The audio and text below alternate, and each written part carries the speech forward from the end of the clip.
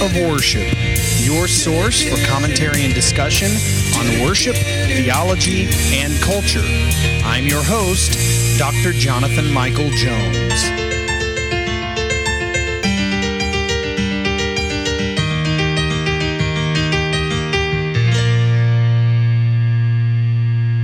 Hello and welcome to the Act of Worship podcast. This is Dr. Jonathan Michael Jones. Thank you for joining me today on this journey, and we have reached a point that I have thought about since starting this project. We are here today in Psalm 119.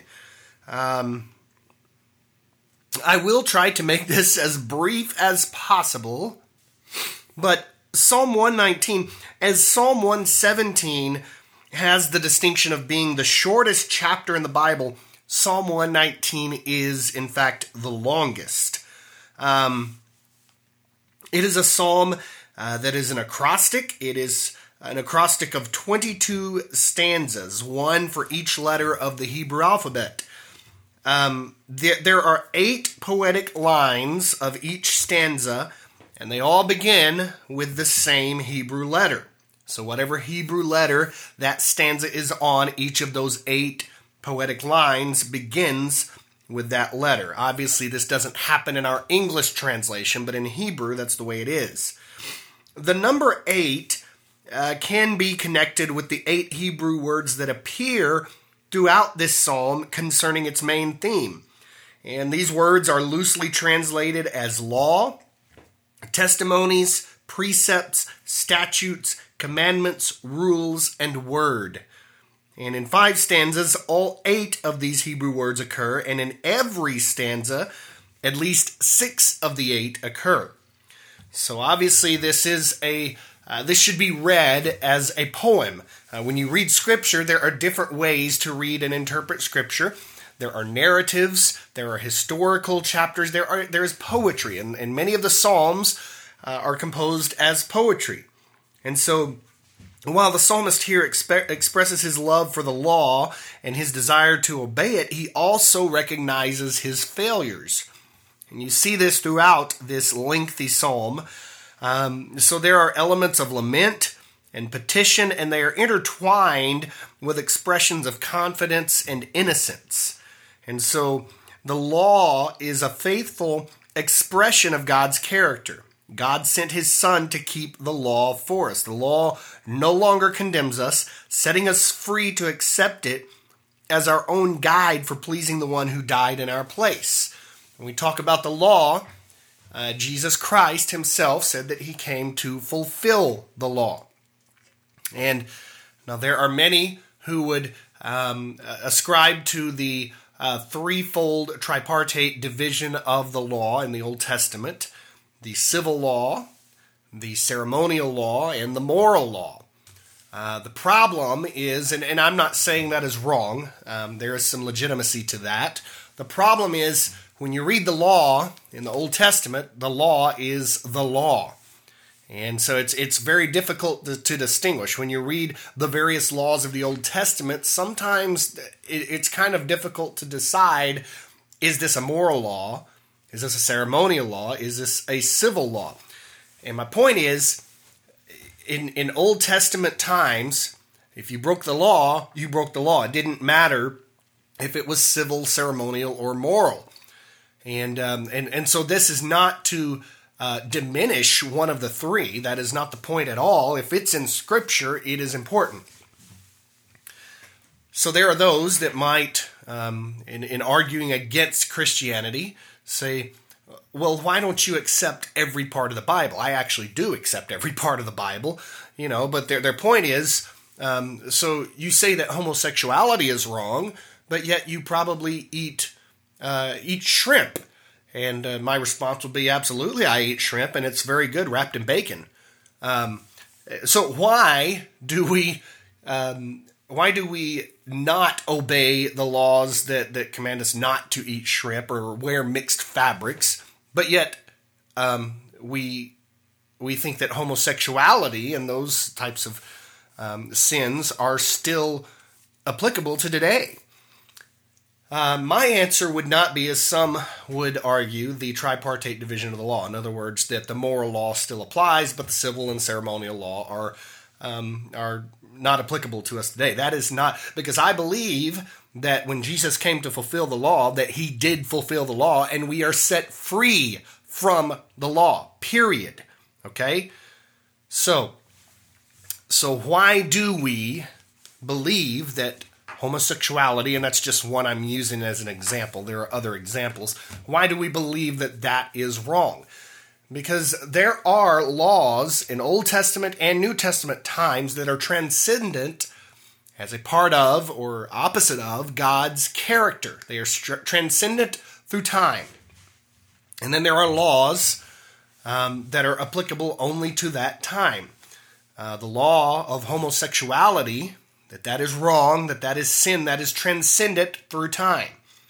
It is not one that was applied just for a specific people and a specific time, as eating crustaceans would be.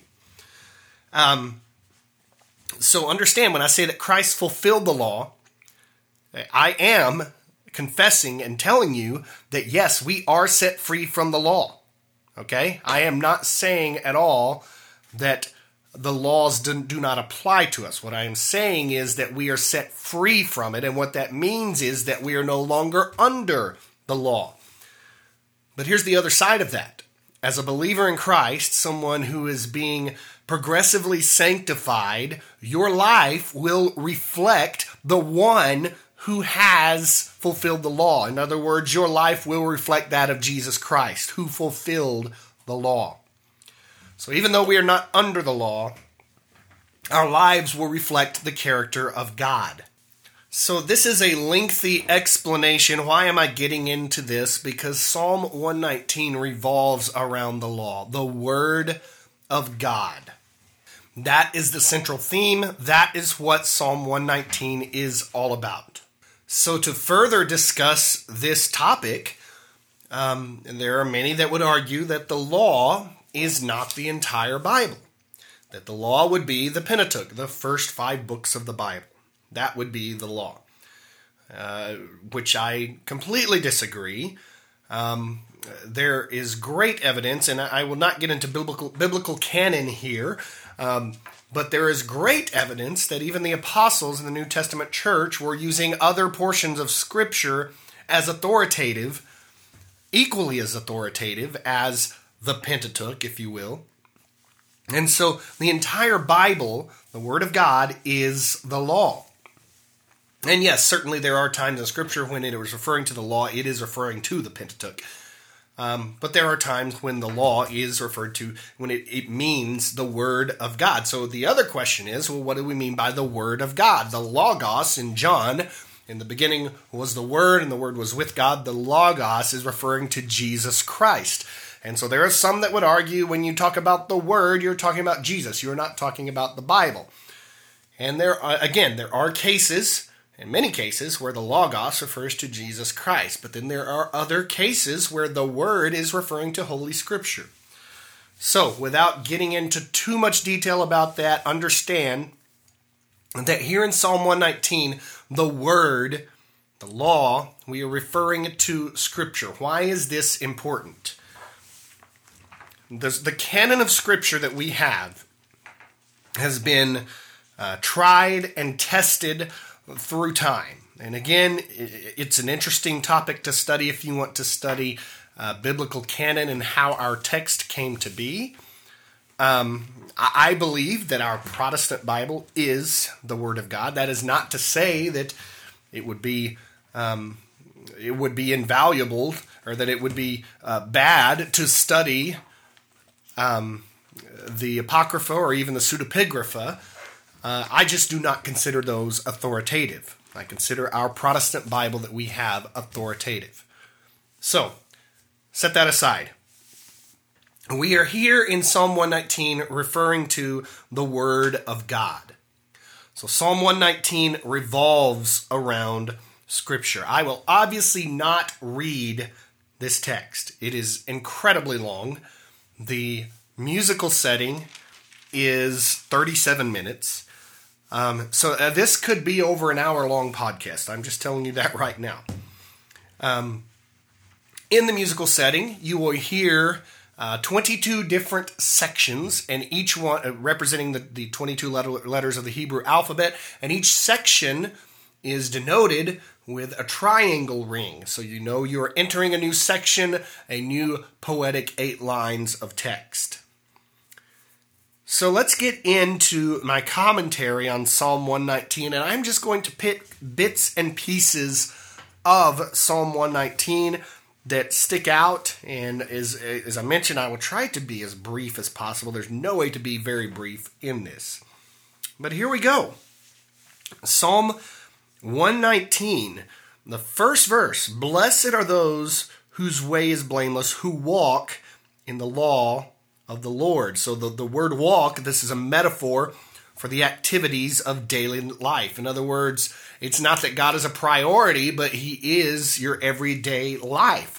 So the law, or the Torah here, the Pentateuch, refers to the first 5 books of the Bible as a unit, or to the legal sections of those books.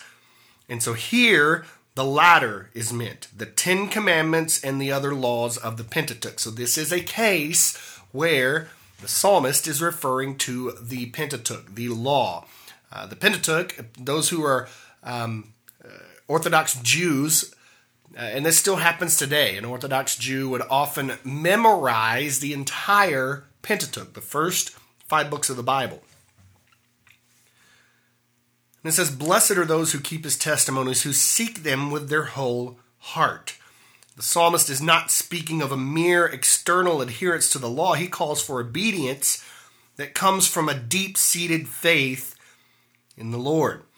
And in verse 4, "You have commanded your precepts." God entered into a covenant relationship with Israel freely out of grace, and within that relationship, God gave them His law to obey. So He was not asking them to earn His favor or pay for their redemption. It was the way of thankful obedience for those in covenant with Him. Verse 7, "I will praise you with an upright heart when I learn your righteous rules." Worship and obedience requires knowledge of the Scripture. Not just knowledge, but obedience. But how can you obey that which you do not know?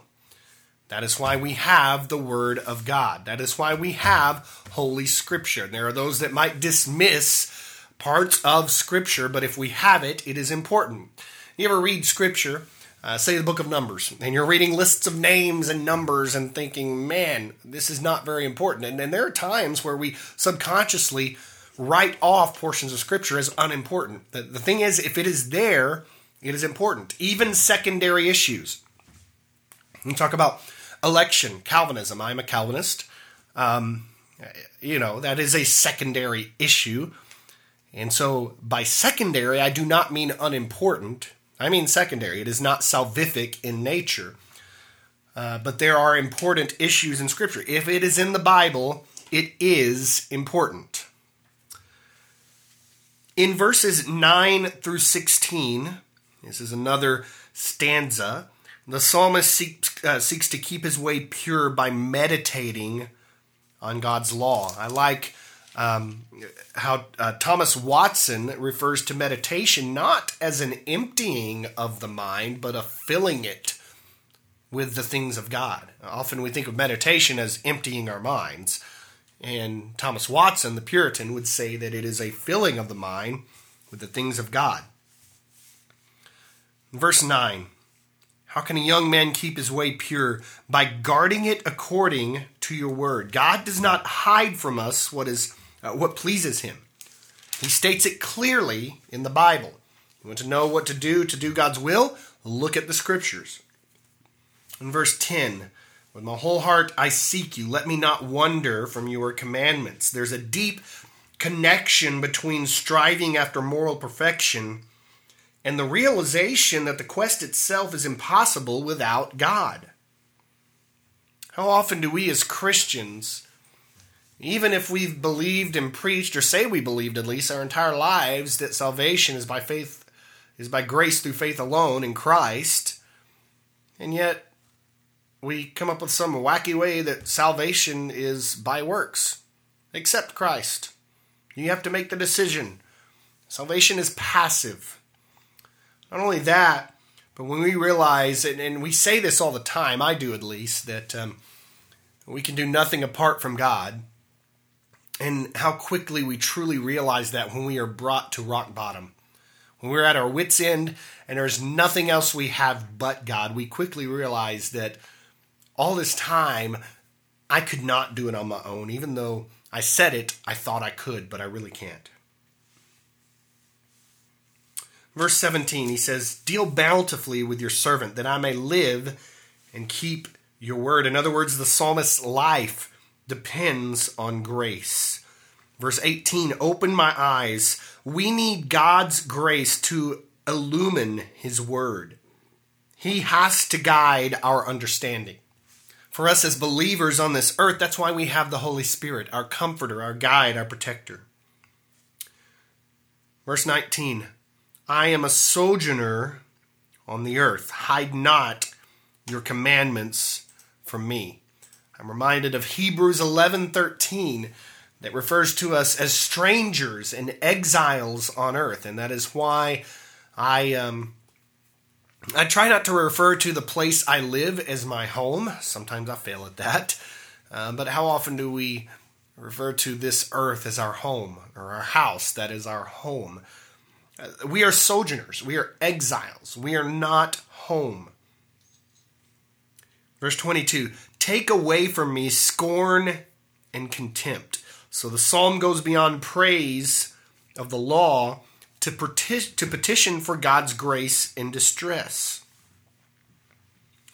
Verse 29, "Put false ways far from me." So the psalmist here sees that if left to himself, he would be walking in ways contrary to God's law.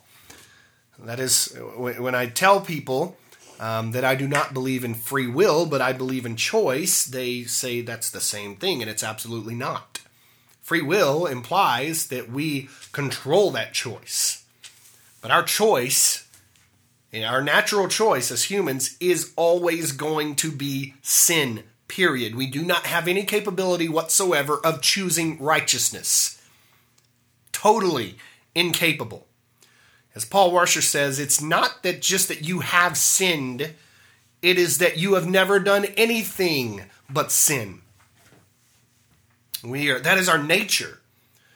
If we think of sins as these individual things that separate us from God, we think of it in the wrong way. We need to think of it as a nature that needs to radically change and can only happen with Christ. Verse 34, "Give me understanding that I may keep your law and observe it with my whole heart." So he resolves with his whole heart and his mind and his strength. And so he expresses his deep devotion to the Lord. He loves the Lord and he wants to be obedient. Jesus told his disciples, "If you love me, you will keep my commandments," in John 14:15. In other words, there's no "you may keep my commandments." It's possible that you will keep my commandments. Jesus said, "You absolutely will keep my commandments." In verse 37, "Turn my eyes from looking at worthless things." Matching his positive desire to move closer to God's law, there's a corresponding negative desire to turn away from worthless things, particularly idols. And then in verse 41, "Let your steadfast love come to me." God's love and devotion to those in covenant with him. Verse 45, "I shall walk in a wide place." By keeping God's laws, the writer here will be liberated from slavery to sin. Verse 52, "When I think of your rules from of old, I take comfort, O Lord." He's referring to that given through Moses and contained in the books of Exodus, Leviticus, and Deuteronomy. Verse 57, "The Lord is my portion. I promise to keep your words." So the poet's portion here is not an inheritance in the land, but the Lord himself. I actually set Numbers 18, a couple verses in Numbers 18 to music several years ago. And it says, Lord, you are my portion. And how often do we seek God's hand rather than his face? In other words, we seek what God can do rather than God himself. And how wrong of us to do that. To use God like a genie in a bottle. So the psalmist here is saying, God, you are my portion. My obedience to you is out of a heartfelt desire to please you. Not just to get what I want from you. Verse 63, I am a companion of all who fear you. So obedience to the Lord takes place in community with other believers who also serve the Lord. And that is why the local church is vital. Verse 67, before I was afflicted, I went astray. So God uses distress and suffering in our lives to bring us back to him. I've experienced this in my own life. Perhaps you have too, where we are disciplined because of our turning away, and God brings us back to him. If you are disciplined, be thankful. That is evidence that you are his. You belong to him. God will not let you continue in sin. And then the psalmist continues in verse 71, it is good for me that I was afflicted. And so in retrospect, the writer is thankful for his suffering because it has led to a new intimacy with the Lord. Verse 82, my eyes long for your promise. And so because he has been looking so long in expectation, my eyes long for your promise. Verse 83, I have become like a wineskin in the smoke. This is a striking metaphor, and it's really unparalleled anywhere else. The smoke damages the wineskin.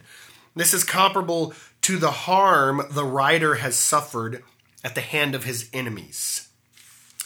Psalm 119 is not attributed to any particular author. So it's very difficult to distinguish what perhaps the psalmist was going through during this time. But this metaphor describes a very serious condition.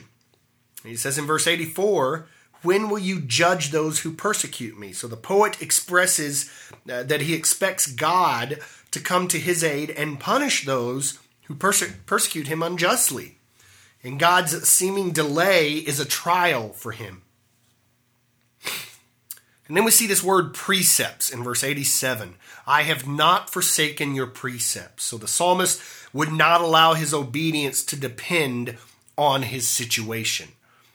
Have you ever been in a situation where you pray, God, if you allow this to happen, I will serve you all my days? And I hesitate to admit that for many men, that is in the middle of a sports game. At the end of it, your team's really close. God, if you let them win, I promise I will do whatever you ask me.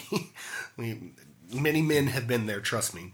When he says, I will not forsake your precepts. It says in verse 97, oh, how I love your law. So he loves the law because it comes from God, his Savior. In other words, it is derived from God. It is God he loves first and foremost, and so he loves the law that comes from him. Verse 98, your commandment makes me wiser than my enemies. His enemies rebel against God and reject the law, refusing the insight that God, their Creator, can give them. Verse 99, I have more understanding than all my teachers. The psalmist doesn't mean this as a boast, but as an emphatic expression of his devotion to God's law. How true is that today? We are in the midst of June, so-called Pride Month, and sadly a devastating celebration of the flesh and morally sinful behavior. What perhaps used to be a joke to some people is quickly becoming a realization that we are living in a morally corrupt and bankrupt society. And God's judgment will come. I truly believe that. But how often is the gospel perceived as foolishness? to those who do not know Christ. And this is a similar situation here. I have more understanding than all my teachers. How many in our society are incredibly educated, incredibly intelligent, have skills beyond anything we could ever imagine? And I'm really thinking of university professors here. But how far are their hearts from God? And even without the seeming intelligence and the skill sets and the credentials, someone who follows God, someone who loves God and His Word and obeys God is infinitely wiser than those. Verse 102. I do not turn aside from your rules, for you have taught me. So the psalmist does not claim to study with superior intelligence or even superior determination. He attributes everything to God. And then we have this familiar verse that many have heard. Verse 105. Your word is a lamp to my feet and a light to my path. When you get to this portion of the musical setting, you might think of the Michael W. Smith, Thy word is a lamp unto my feet. The setting I have set is very similar to that. In fact, the tune is very similar. It's not exactly the same, but a little similar. I borrowed a few key elements from that. But God's revelation provides the insight to guide the servant, so he will not trip in the darkness, because God's word is a lamp to his feet and a light to his path. Verse 109, I hold my life in your hand continually. So the psalmist's obedience is not risk-free. It exposes him to the wiles of his enemies, and so he could wish to be free of the danger, but he's more concerned to live a godly life in spite of it. Verse 113, I hate the double-minded. He is of a single mind. He loves God and his law. Consequently, he is stable, unlike the double-minded man. James 1:8 says he is a double-minded man, unstable in all his laws. In other words, the psalmist is singularly focused. Verse 119, all the wicked of the earth you discard like dross. That is the waste that results when metal is melted.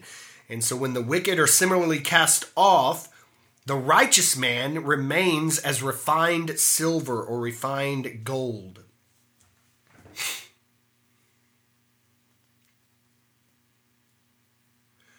Then he says in verse 124, deal with your servant according to your steadfast love. Again, we've seen this phrase in the Psalms. This is the devotion that God shows toward his covenant people, demonstrating his mercy and compassion. Verse 130, the unfolding of your words gives light. So it's not clear whether the writer refers to the initial act of revelation, the process of interpreting God's word, or applying the law to his heart. Perhaps all three are intended here as a single process, bringing light, hope, and understanding to the dark soul. The point is that the unfolding of the words of God, the word of God, is beneficial for those who are God's people. Verse 131, I open my mouth and pant, similar to Psalm 42, as the deer pants for water. In verse 135, make your face shine upon your servant. This is similar to the Aaronic benediction. The Lord make his face shine upon you. Verse 145, with my whole heart I cry, answer me, O Lord.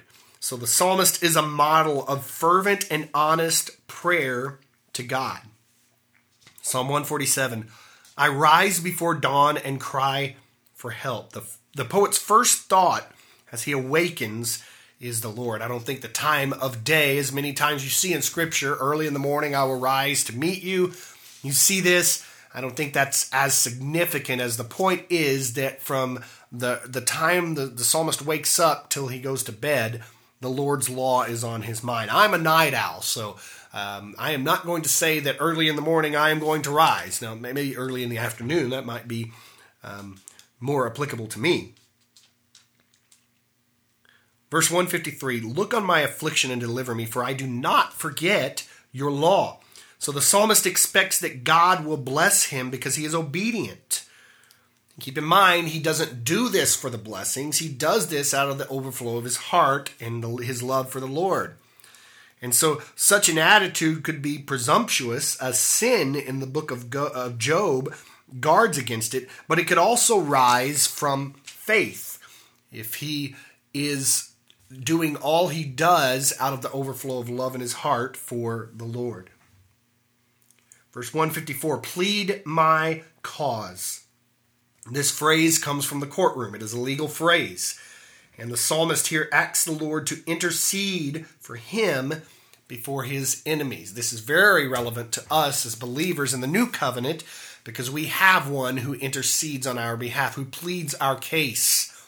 That is Jesus Christ, the mediator. And then he says in verse 156, great is your mercy, O Lord.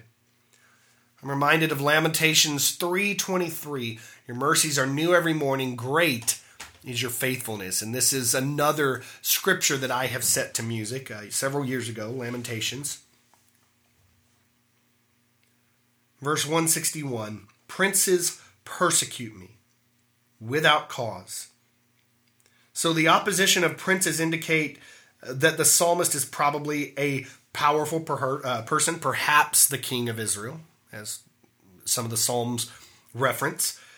And it says, without cause. Those who are in Jesus Christ, we are reminded, will face persecution. It is a guarantee. If you're in Christ, you will face persecution. If you are not facing persecution, you must ask, what needs to be different in my life? Verse 167, my soul keeps your testimonies. I love them exceedingly. Obedience is not an onerous task for the psalmist. He follows God's law because he wants to. Verse 169, give me understanding according to your word. This line sums up one of the major themes of Psalm 119. The desire for insight into God's will so that the writer can act in obedience. And then in verse 170, deliver me according to your word. Another major theme of the psalm is summed up. The psalmist's need for deliverance.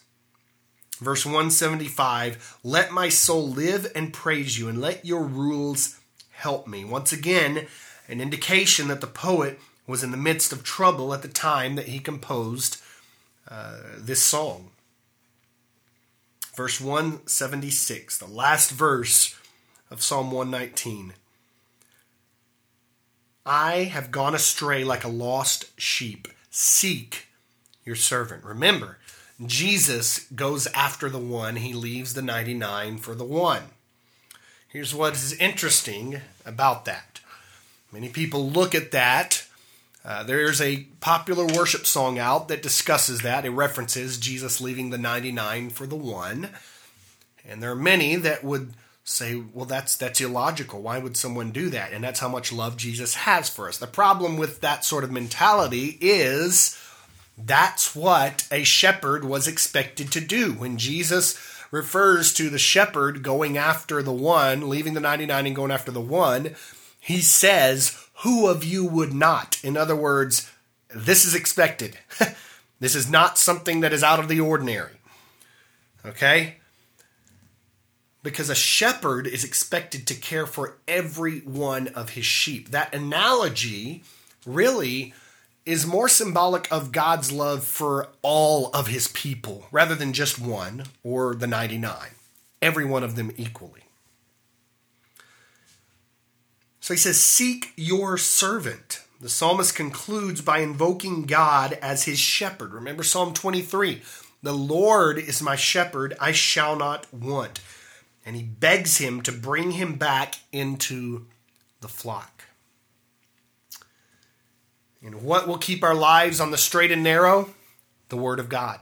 We have every tool and every resource that we need in Holy Scripture. There is a term, it is called a presuppositionalist, and I am that. A lot of people would not ascribe to that, even believers, and I'm not saying they are living in sin by this, but what I believe is that everything we need, and Scripture says everything we need for life and for godliness, I will say that everything we need, period, is in Holy Scripture. Okay? And a lot of people use that when they refer to, when they're thinking about counseling, for example. I'm not saying it is wrong to get training in counseling for a counselor. You should absolutely do that. But the foundation, everything that you need is in the text of Scripture. Everything we need, no matter what the problem is, no matter what the issue is, a presuppositionalist presupposes that everything we need is in Scripture. And that is why Psalm 119 is so vital to our life, because it's no coincidence that it is in the center of the Bible. It is in the very middle of the Bible. And the theme is love and care for the Word of God that commands us, that guides us, that comforts us, that convicts us. God has given us the Word, and it has been preserved for centuries in the church, and we have it today. It is amazing what Scripture has gone through, despite many people, even world leaders, trying to stamp it out of history, and yet we still have it intact. And yes, you can talk about the nuances and the things, the discrepancies, if you will, in Scripture. The thing is, we don't have the original text. We have copies of the original text, but it is what we have. And there are some differences here and there, but largely everything is intact. And so, yes, I am proposing that every word of Scripture is infallible, that it is perfect, that this is not the words of man. Even though humankind wrote these words, God is the one who wrote it through them. And if you believe in the Holy Spirit and the Holy Spirit and His work in Christianity, you should believe that. So what we have here is Holy Scripture, a sacred book. Never take it for granted. There are places around the world where you can go to prison or die for having a copy of God's Word. And we carry it in our backpacks, on our phones, and take it for granted. There are tribes, there are peoples around the world who do not have access to the Word of God in their own language. And here we are taking it for granted. People are literally giving their very lives for the Word of God to be translated into their language.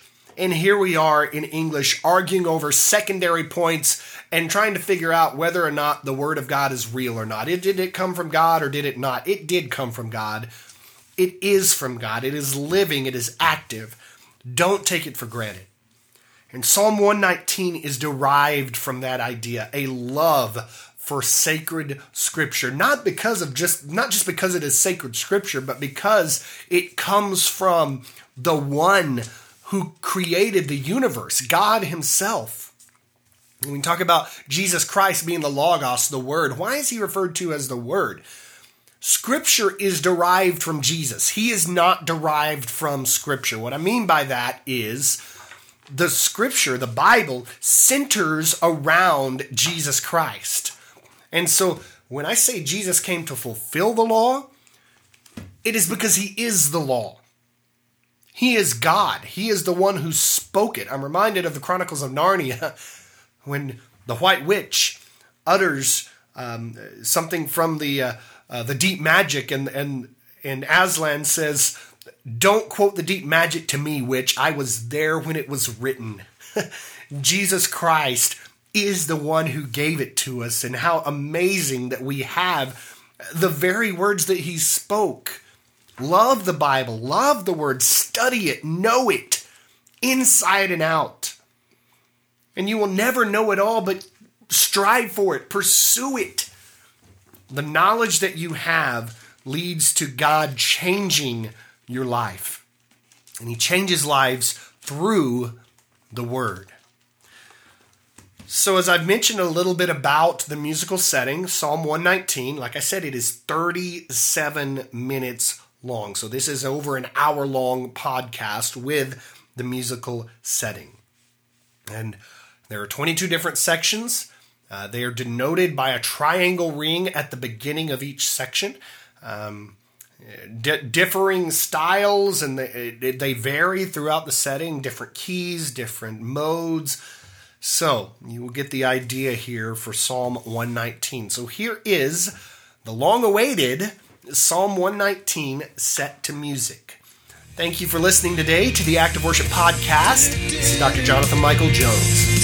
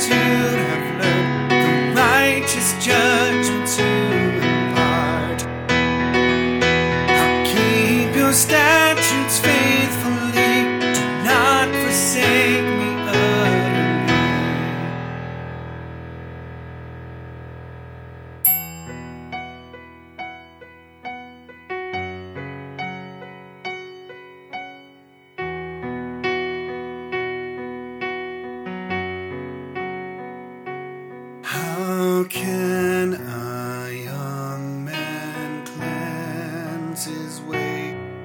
Let him with care your word obey. With all my heart I seek for you. From your commands let me not stray.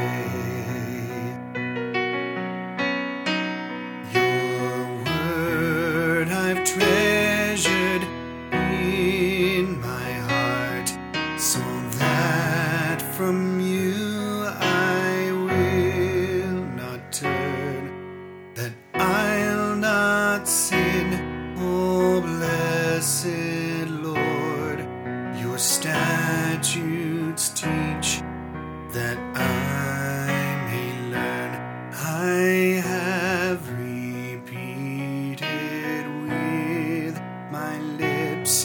all of the laws your mouth has told.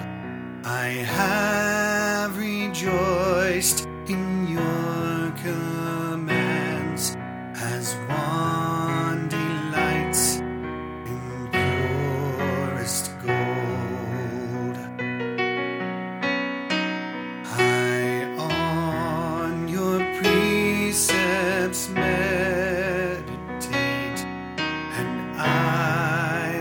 ponder all your ways.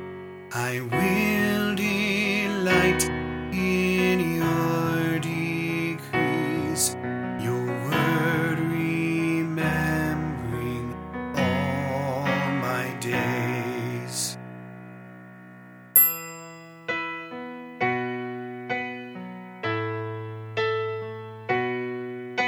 That I may live and keep your word, Deal with your servant graciously. Open my eyes to know your law, that all its wonders I may see.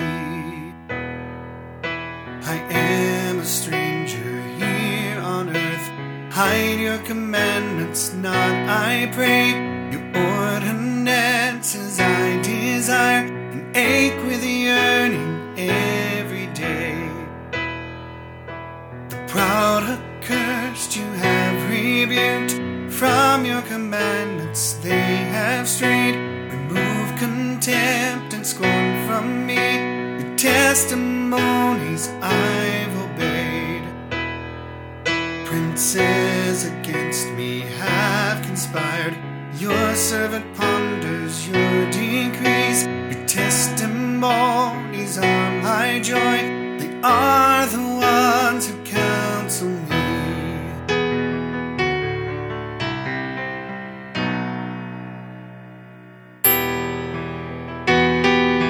My soul clings to the dust, revive.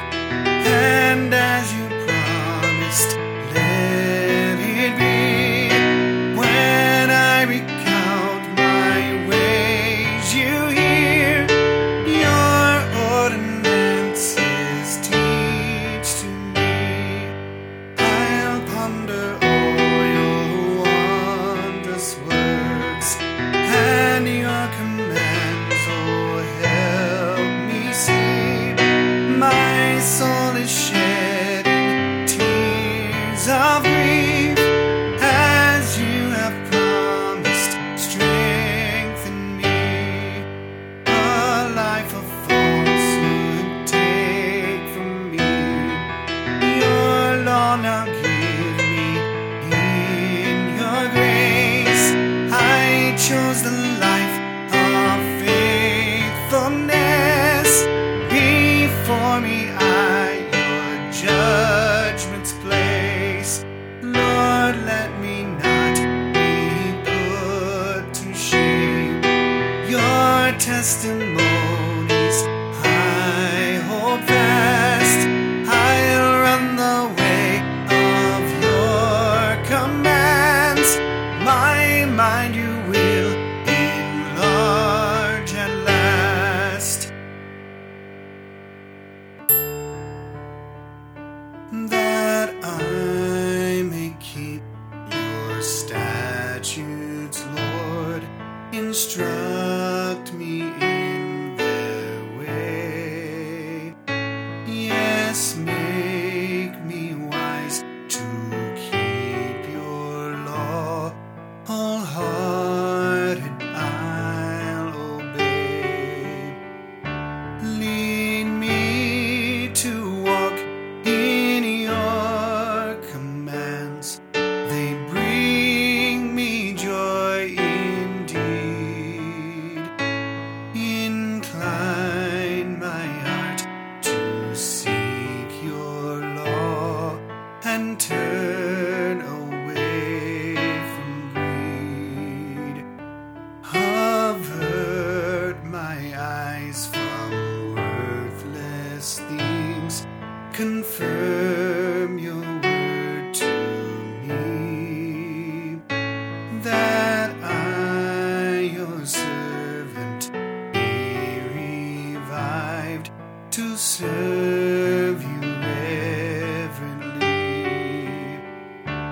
Oh, take away my fear, disgrace. Your laws are good indeed.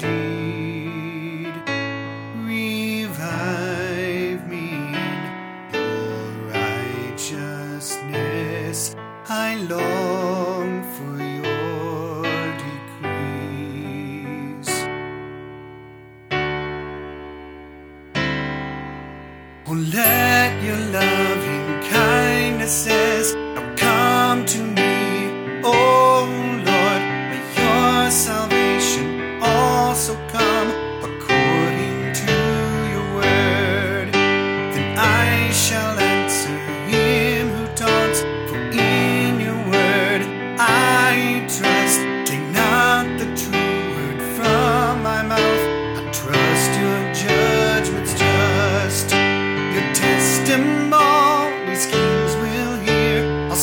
them unashamed.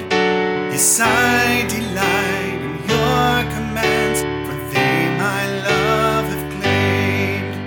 Forever constant to the end, I'll keep the law you speak, and I will walk at liberty, for I your precepts seek. I love your statutes and decrees, to them I lift my hands, and with my mind consider them and ponder your commands. Your testimonies kings will hear, I'll speak them unashamed. Yes, I delight in your commands, for they my love have claimed.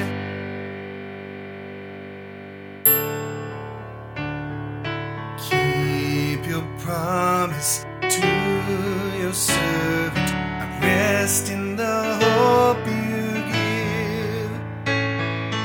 This my comfort in affliction, that your promise makes me live. Though the arrogant deride me, I have not turned from your word. Pondering your ancient precepts, I find comfort in them, Lord. I was angered by the wicked, they forsake your law divine. But I make my song your statutes in this pilgrim tent of mine. In the night, your name remembering, I'll keep your statutes way. Surely this to me was given, since your precepts I obey. My portion is the Lord himself. I'll keep your words, my vow will be. I've sought your face with all my heart, gracious as you promised me. I've hid my ways and turned my feet unto your testimonies' way. I hasten your commands to keep. I kept your law without delay. The wicked wrapped me round with cords, but I your law did not forget. Because your statutes righteous are, I'll raise at night and thank you yet. I'm friend of all who reverence you, of those your statutes who obey. Oh Lord, your love fills all the earth. Instruct me in your statutes' way.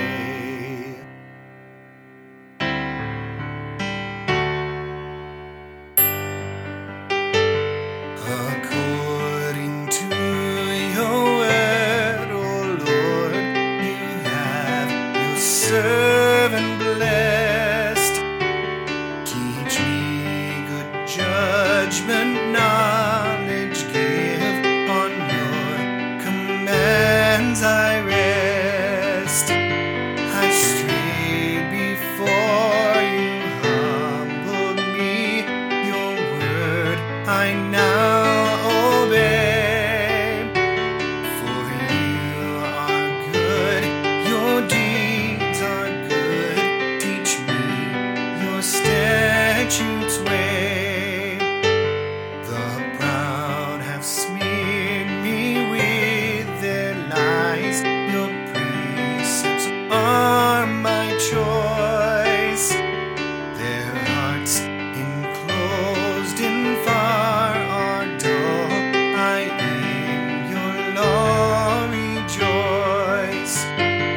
Affliction has been good for me, your laws I've learned to hold as far more precious than great stores of silver and of gold. Your hands created and established me.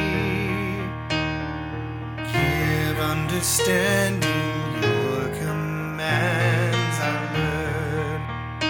May those who fear you see me and be glad when they have seen how to your word I turn. Oh Lord, I know how right your judgments are.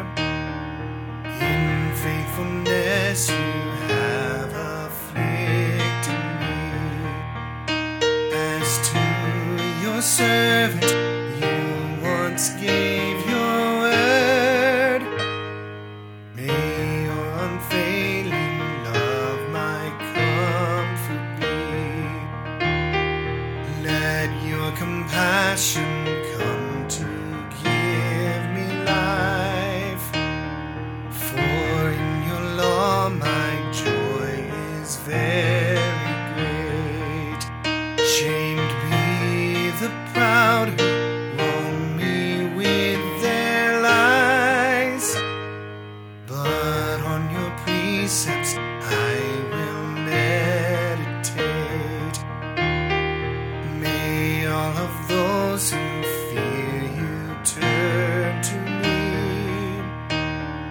those who your testimonies know and claim. May my heart keep your statutes blamelessly,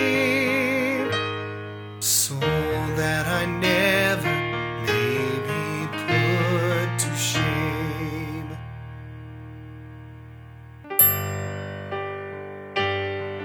My soul is fainting to see your salvation, yet do I put all my hope in your word. My eyes grow dim as I look for your promise. When will you give me your comfort deferred? I'm like a wineskin that smoke has now withered, yet all your statutes I do not forget. How many days now remain for your servant? When will my foes with judgment be met? How men have dug hidden pits to ensnare me. Such things are not what your law justifies. All your commandments are faithful forever. Help me, for men persecute me with lies. Here on the earth they have almost destroyed me. Yet from your precepts I will never swerve. My soul revive in your great loving kindness. Your testimonies I will observe.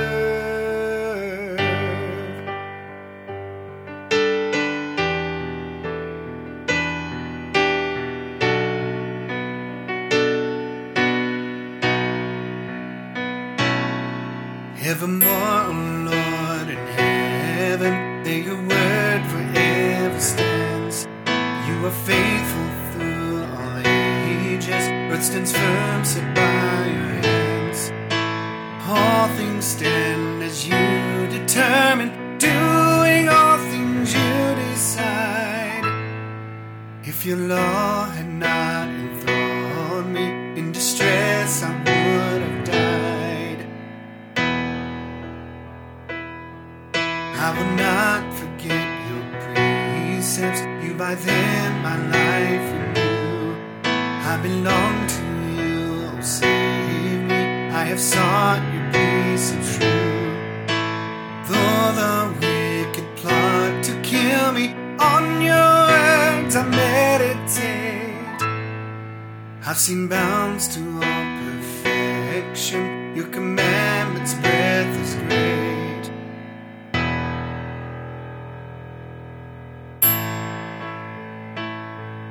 Oh, how I love your law, it is my study all the day. It makes me wiser than my foes, its precepts with me stay. More than my teachers or the old, I've come to understand. For on your words I meditate and follow your commands. I've kept my feet from evil ways that I might keep your word. Since I've been brought by you, I from your precepts did not turn. How sweet and taste your promises, than honey far more sweet. Your precepts understanding give, I therefore hate deceit. Your words a lamp to guide my feet, a light to shine upon my way. I now confirm this vow I swore, your righteous judgments I'll obey. I've suffered much, renew my life, oh Lord, according to your word. Accept the offerings of my mouth, instruct me in your judgments, Lord. My life in constant danger is, but I do not your law forget. I have not from your precepts strayed, despite the traps the wicked set. Your testimonies thrill my heart, this lasting heritage is mine. I turn my heart now to your law, to keep it till the end of time.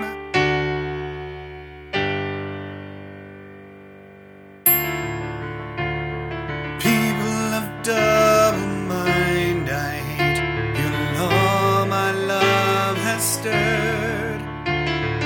You are my shield and hiding place, my hope is in your word. Let wicked ones depart from me, then God's commands I'll heed. Keep me according to your word, that I may live indeed. So are your testimonies, love, yes, how I love your law. My flesh is trembling, fearing you, your judgments fill with awe.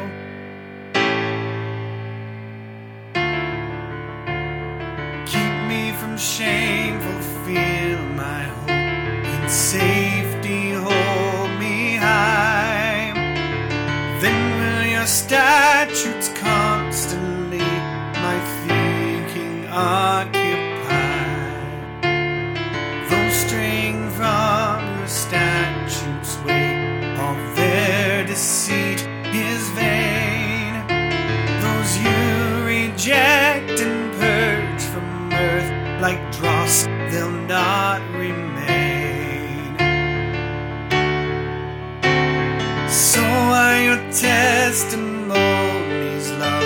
Yes, how I love your law. My flesh is trembling, fearing you. Your judgments fill with awe.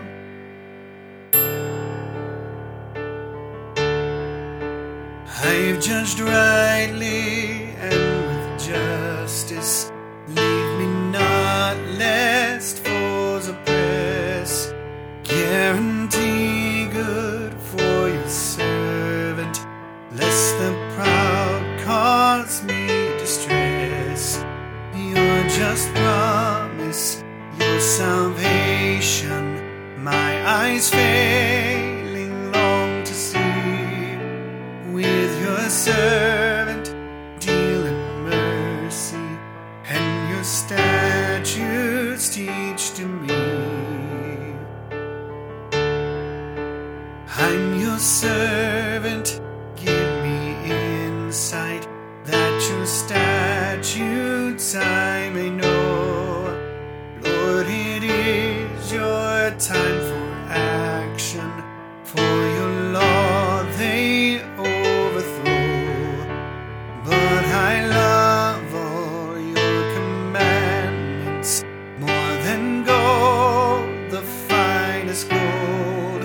So your precepts I deem upright, all that's false in hatred hold. Your testimonies I have kept, for they are wondrous in my eyes. The opening of your word gives light and makes the simple-hearted wise. I open wide my mouth and pant, for all commandments you proclaim. Oh, turn to me, deal graciously, as with all those who love your name.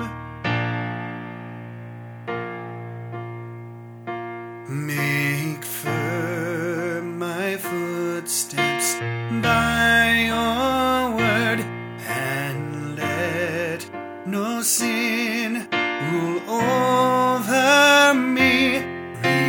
Redeem me from oppressive power, that all your precepts I may keep. Upon your servant shine your face. Teach me to know your statutes' way. The tears and streams fall from my eyes, for they your law do not obey.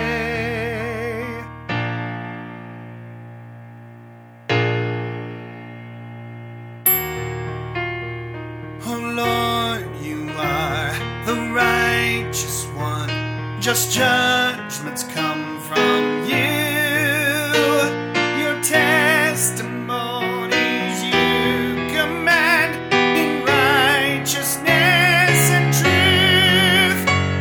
My zeal consumes me utterly.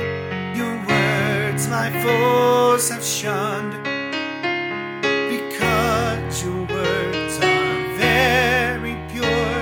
Your servant loves each one.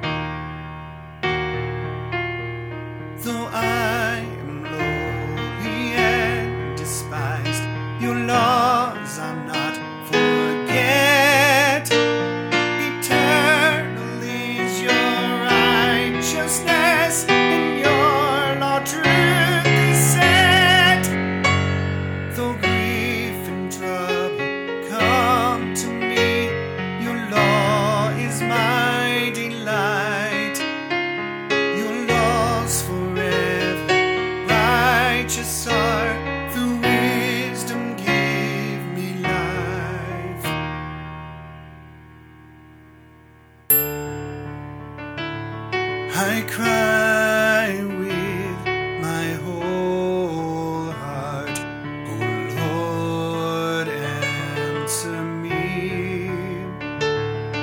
The things you command I will do. I cry out to you, give salvation to me. And I to your law will be true. Before dawn I rise, and I cry out for help. My hope by your promise is stirred. My eyes are open as night watches pass, that I may reflect on your word. Oh Lord, in your love hear my voice when I call. Revive me as your judgments say, those following evil are gaining on me. They've strayed from your law far away. Oh Lord, you continue to be near to me. How truthful is all you command. From your testimonies I always have known that you set them always to stand.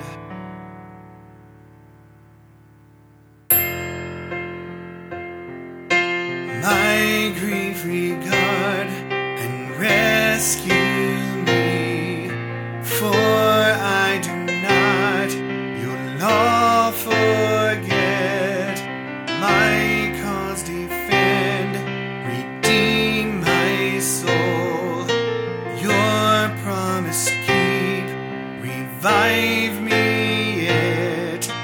Rescue is far from wicked ones, for they use statutes do not seek. Your mercies, Lord, how great they are. As you have judged, new life give me. Many are my tormenting foes, yet from your law I will not turn. I see and loathe the treacherous, for they your word forever spurred. See how I love your precepts way. Lord, in your love give life to me. The sum of all your words is truth. Your judgments stand eternally.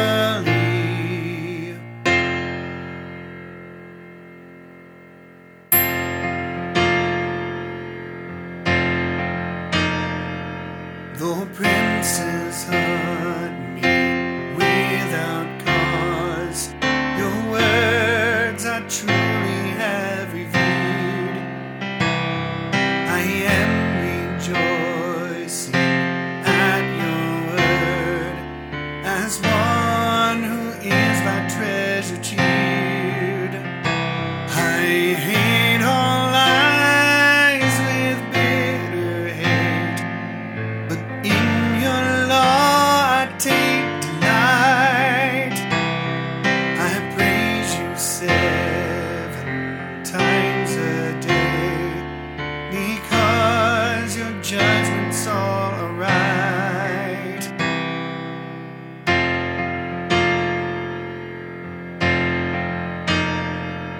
Great peace have those who love your law, and nothing causes them to fall. I hope for your salvation, Lord, and your commands I'll keep them all. My soul your testimonies keeps. I love them with such great delight. I keep your precepts and your laws. My ways are all before your sight.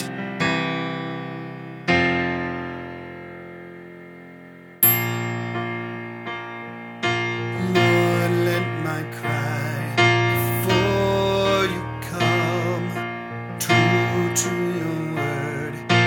Enlighten me before you let my pleading come.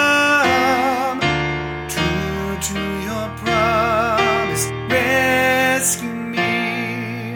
Be ready with your hand to help, because your precepts are my choice. I long for your salvation, Lord.